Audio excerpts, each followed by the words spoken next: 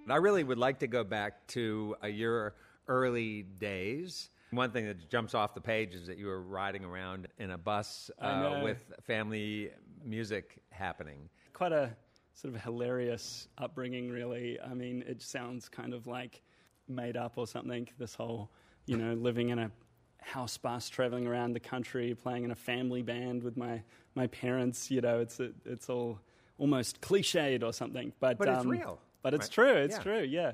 I suppose we moved into the house bus when I was about 9, so I clearly remember it. I had been at primary school for 4 years. Elementary school, as you would say, for 4 years. My parents, who were also musicians, they had started to spend a lot of time away from me and my brother because they were, touring around the country, and they just decided this isn't really sustainable, so what do?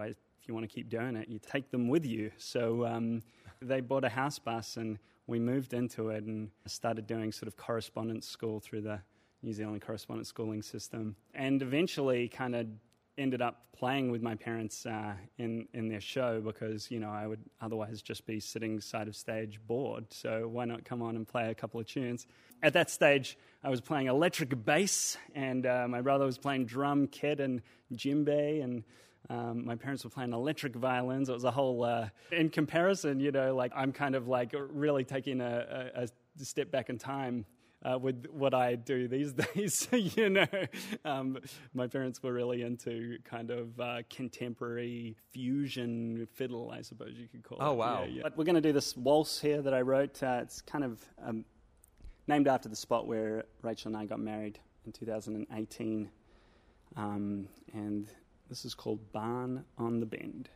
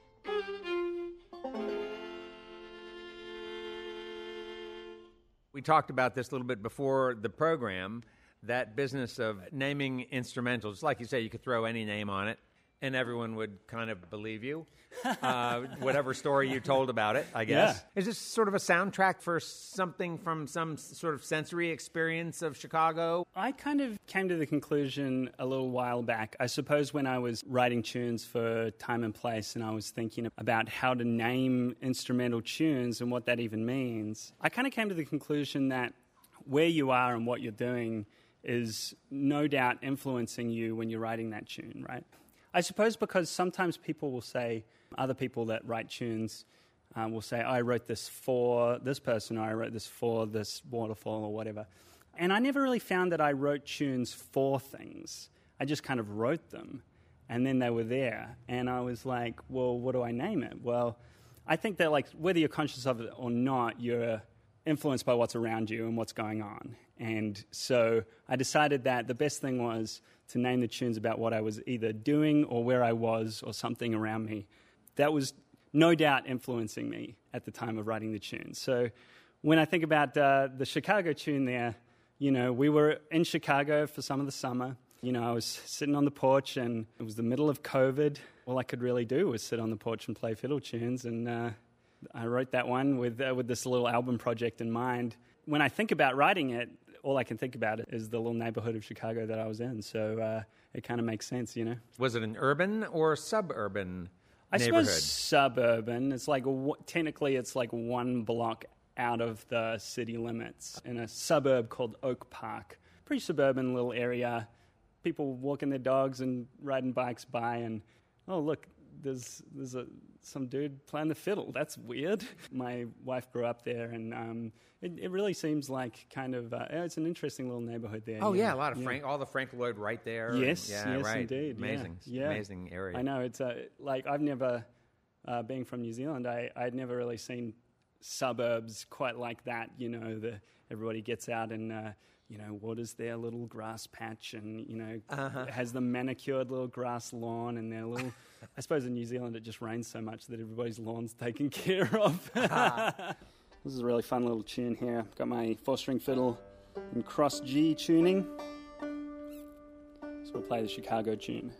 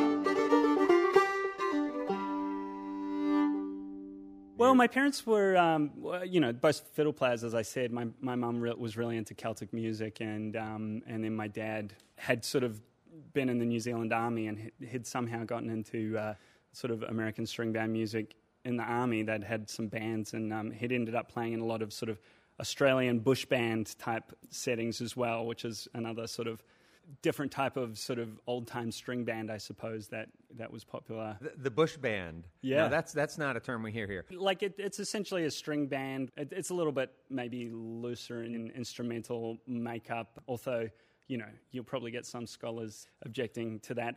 There's, like fiddles and guitars and banjos, mandolins, any sort of plectrum banjo or banjo mandolin or banjo ukulele. Often there's like a percussion element, like a lagerphone, as it's called, which is basically like a big stick with a bunch of bear caps on it that you like shake and kind of stomp on the ground, and full exponents of the lagerphone over in Australia, they sort of stomp and hit it, and it makes a percussive thing. Doesn't get brought out too often, but Frank and I and a bunch of other great musicians recently decided that while we were still kind of not doing too much, we would all get together and spend a couple of days just putting down whatever we wanted in the studio. And we had a lot of fun. And we recorded, I think, 21 or 22 tunes in 2 days, and which was totally wild. And this was one of them. What's it called? It is called Handsome Johnny in the Speakeasy.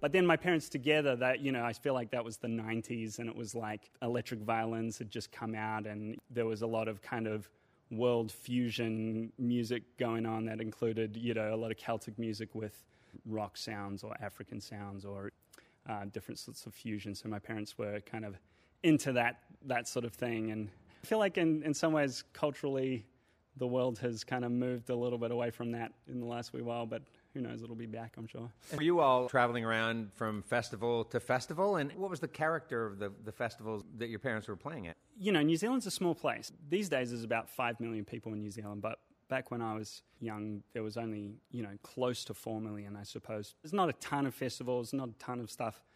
We would play at a lot of like arts council places, but mostly what my parents did, and it was quite sort of ingenious, really. One of the biggest lessons that I learned from them was be successful musicians professionally, even in a circumstance where, it's a small country and there's not a lot of opportunities, to be a professional fiddle players.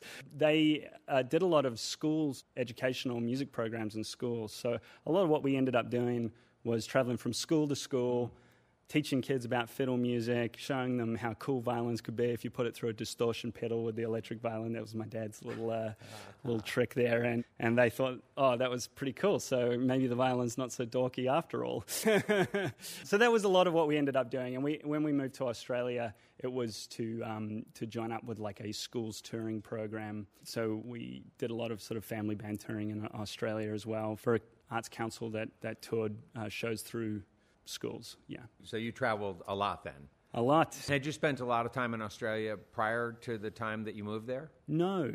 It's fairly free movement between New Zealand and Australia. I had visited once, to go to the theme parks. New Zealanders love going to Australia, because it's warm there, and New Zealanders get a bit sick and tired of wind and rain. Although New Zealand is gorgeously beautiful, there's a sort of settledness to the Australian weather that is very appealing to New Zealanders, and beaches and theme parks for kids. So the first time I went was Movie World or Dream World or something. We moved over there, I was 16, hadn't spent a lot of time in Australia really. I lived there for the next 10 years. Wow, until you were 26. Yeah. Yeah.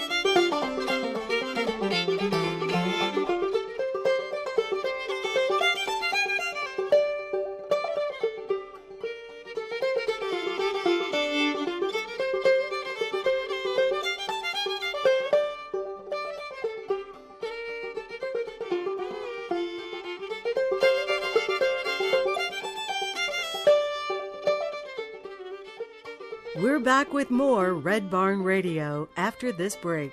Red Barn Radio, roots music, Southern style. We'll be right back.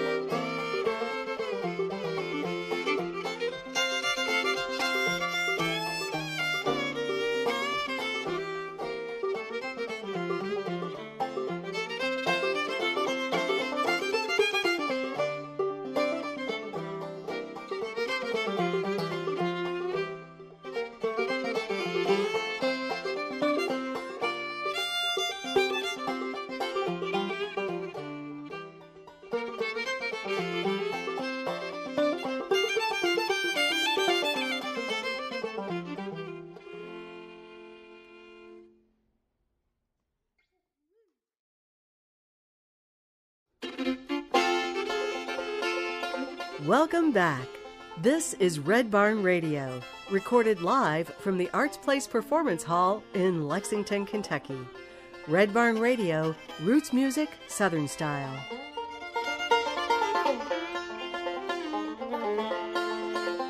Well, I've got a case of the blues, and I've had them all day long.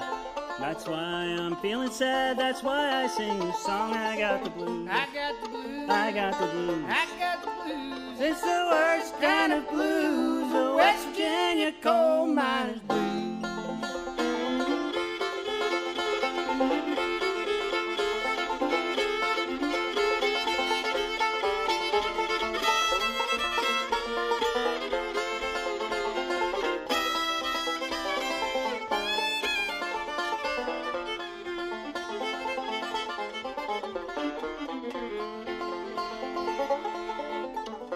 Well, I've got me a good woman. Yeah, she works hard for her man. Tries so hard to tell her, but she just don't understand. I got the blues. I got the blues, I got the blues. I got the blues. It's the worst kind of blues, the West Virginia coal miners blues.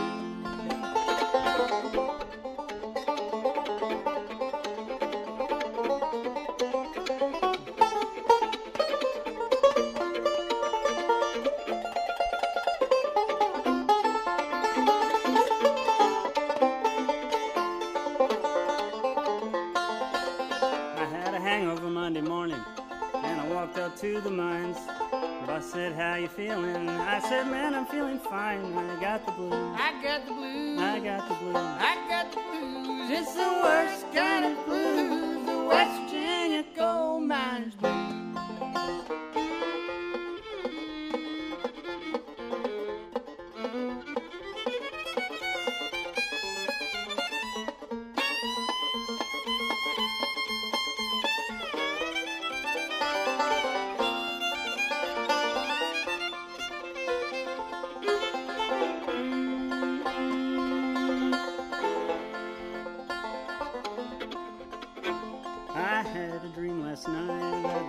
Caving in, what a way for make a living, what a way for life to end. I got the blues, I got the blues, I got the blues, I got the blues. It's the worst kind of blues, the West Virginia coal miners blues.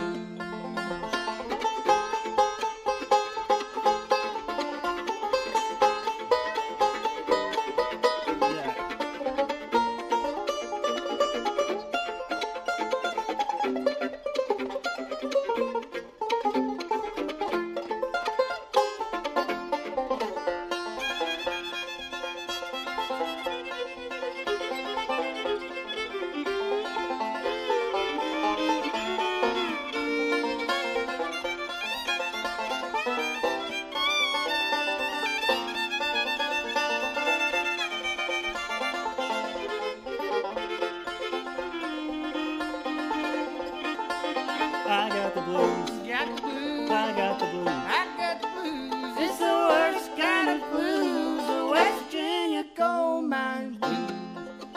It's the worst kind of blues, the West Virginia coal mines blues.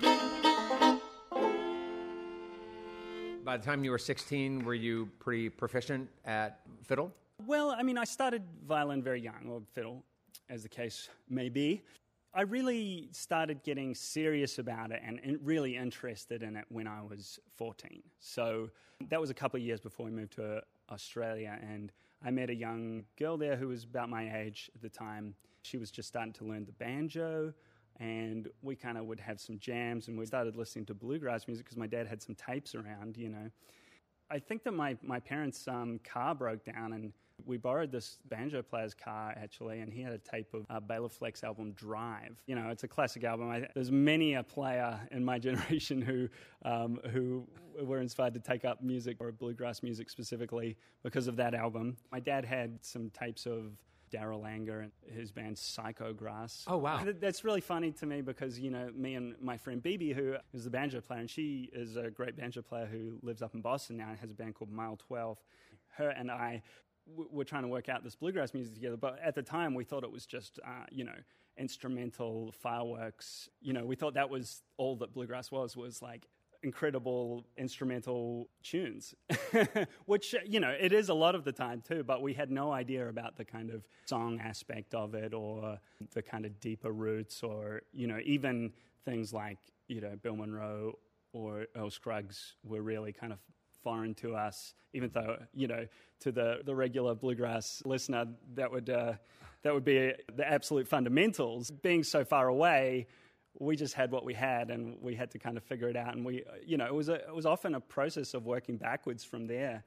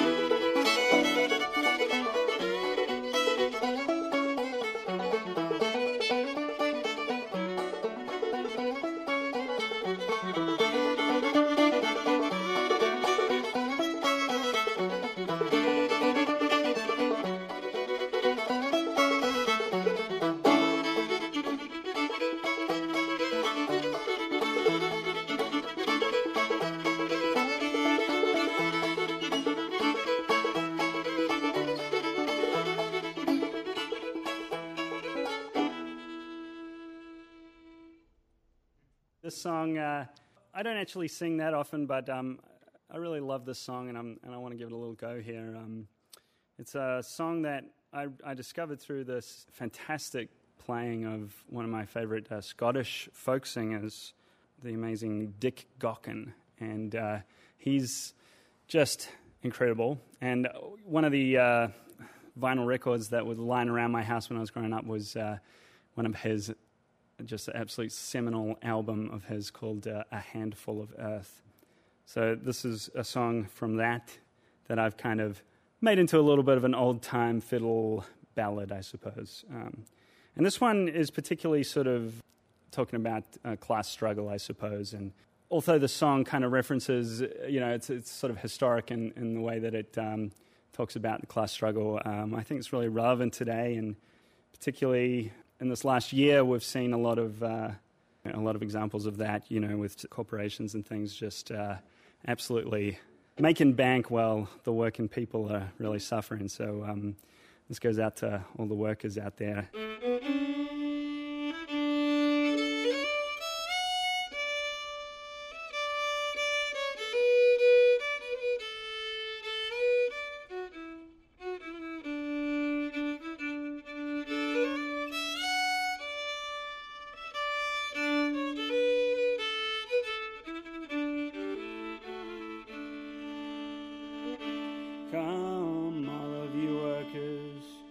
toil night and day, by hand and by brain, to earn your pay, who for centuries long past, for no more than your bread, have bled for your countries and counted your dead in the shipyards and mills, in the yards and mines.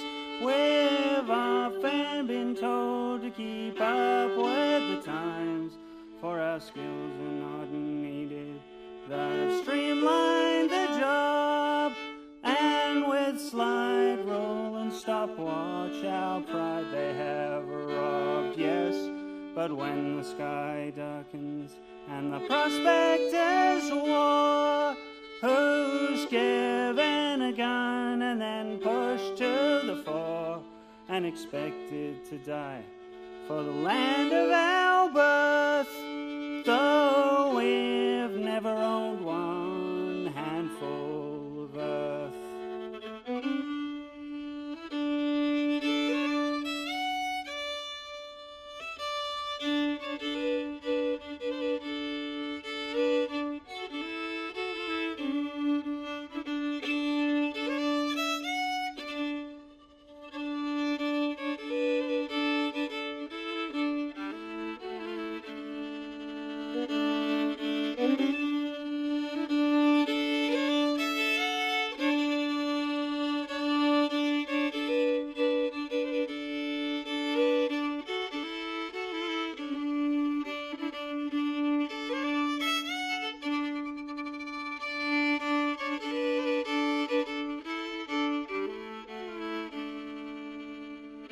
We're the first ones to starve, we're the first ones to die, we're the first ones in line for that pie in the sky, and we're always the last when the cream is shared out, for the worker is working when the fat cat's about, yes, and all of these things that the worker has done, from tilling the field to carrying the gun, we've been yoked to the plow since time first began. I have always expected to carry the can.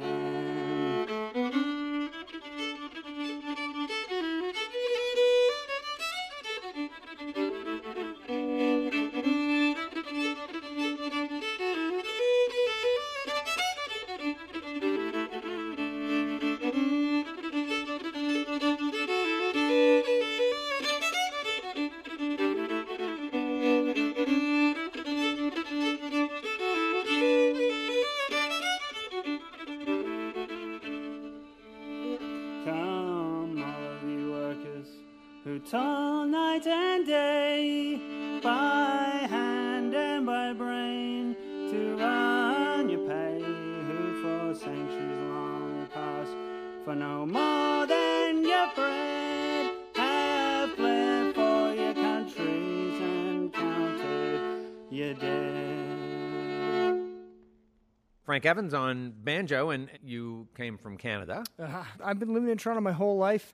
Decided that there's no time like the present to move down to Nashville. So the full story was my girlfriend and I had been planning to move to Nashville for some time, and it turns out that last summer all of our work was canceled. And so she's a musician as well. Plays. Oh, she is? Yes, yeah, a great fiddle player. And so we just sort of bumped up the timeline of when we moved, and we're settling in and having a great time so far, getting to play lots of music with George and meeting all kinds of amazing folks there. So looking back on it, it feels like the right move. Yeah, right. I first got into the banjo, I was about 10 or 11 years old, and I was sort of, both my parents are musicians. They're both classical musicians. My mom has sang in the Canadian Opera Company for many years, and my dad plays in a symphony, the Niagara Symphony, and they were trying out different instruments on me. They weren't pushing me too much in the classical world, but the first instruments I started playing was the piano, and I played the flute a little bit, and it wasn't sticking. And then, I went to this concert called the Banjo Special, and for some reason, that instrument just clicked with me, and I don't know why, and they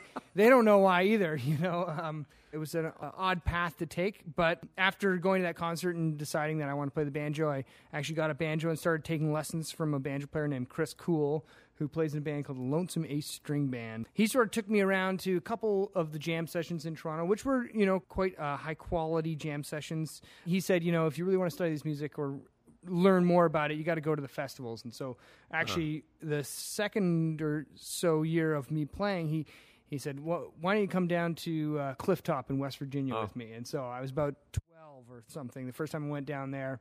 And he took me around to all the jam sessions, and it was quite an eye-opening experience. No doubt, yeah. Yeah, and so I just really got into old-time music after that and would, make a trip every year going down to West Virginia. And sometimes I'd go down with Chris, and we would stay with some friends along the way and play tunes. It was just sort of this annual kind of pilgrimage. And so that's really what sparked my interest in it, and I've just sort of been doing it ever since. And Chris was a guy that your parents, your family obviously trusted. I guess so, yeah. They entrusted you with my him. parents came down a couple of times, actually. It was sort of on and off when they had come down, and it was sort of a family trip. They ended up sort of adopting some of the style into their playing as well. So my mom started playing guitar. My dad plays old-time bass and stuff like that. And all right. My brother started playing fiddle, and he plays in an old-time string band now. And so it caught on. That was the first one. Way to go.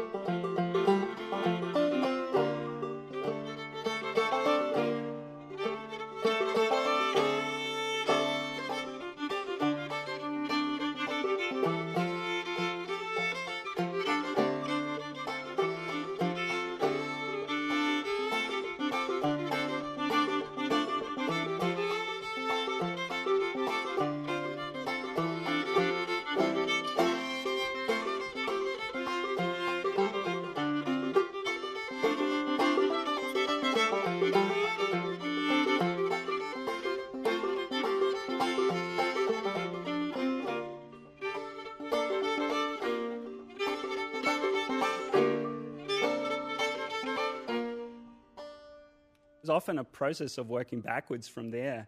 That was kind of interesting, and in some ways that's what ended up taking me back to old-time music, because I started out with contemporary bluegrass and kept kind of looking back and gradually sort of getting further back and learning how to appreciate and enjoy that music. And then when I found old-time music, that was a whole nother revelation. So, yeah. You're listening to bluegrass that is sort of Kentucky goes to New England and California and reinvents itself a little bit and becomes sort of more progressive. Sam Bush was, totally right up in that whole thing. And, so there's always that Kentucky connection there through that. Right.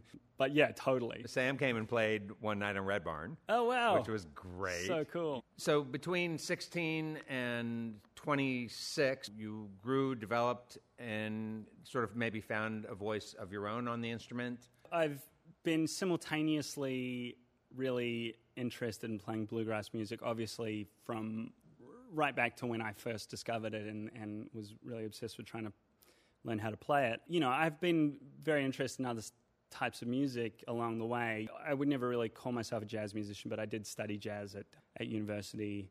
And then there's the Celtic music part, which I was still very actively playing like Scottish music on the fiddle into my early 20s. You know, at a certain point I kind of felt like I had to like focus in on a style if I wanted to, you know, really. That's how I ended up kind of, I don't know, that kind of fell by the wayside, just in my focus at least. The more that I feel confident to kind of like let all of those influences come out, the more that I feel like it's nice to forge my own path a little bit with not being shy about those influences. In the way that American music is a melting pot of so many different players and cultures, I feel like being a New Zealander, you know, although it's very much another white English-speaking colonial culture, you know, there's at least some influences that I've gathered along the way that I can kind of throw in there too. So, you know, just indeed. adding to the soup, adding my spice to the soup, you know, I feel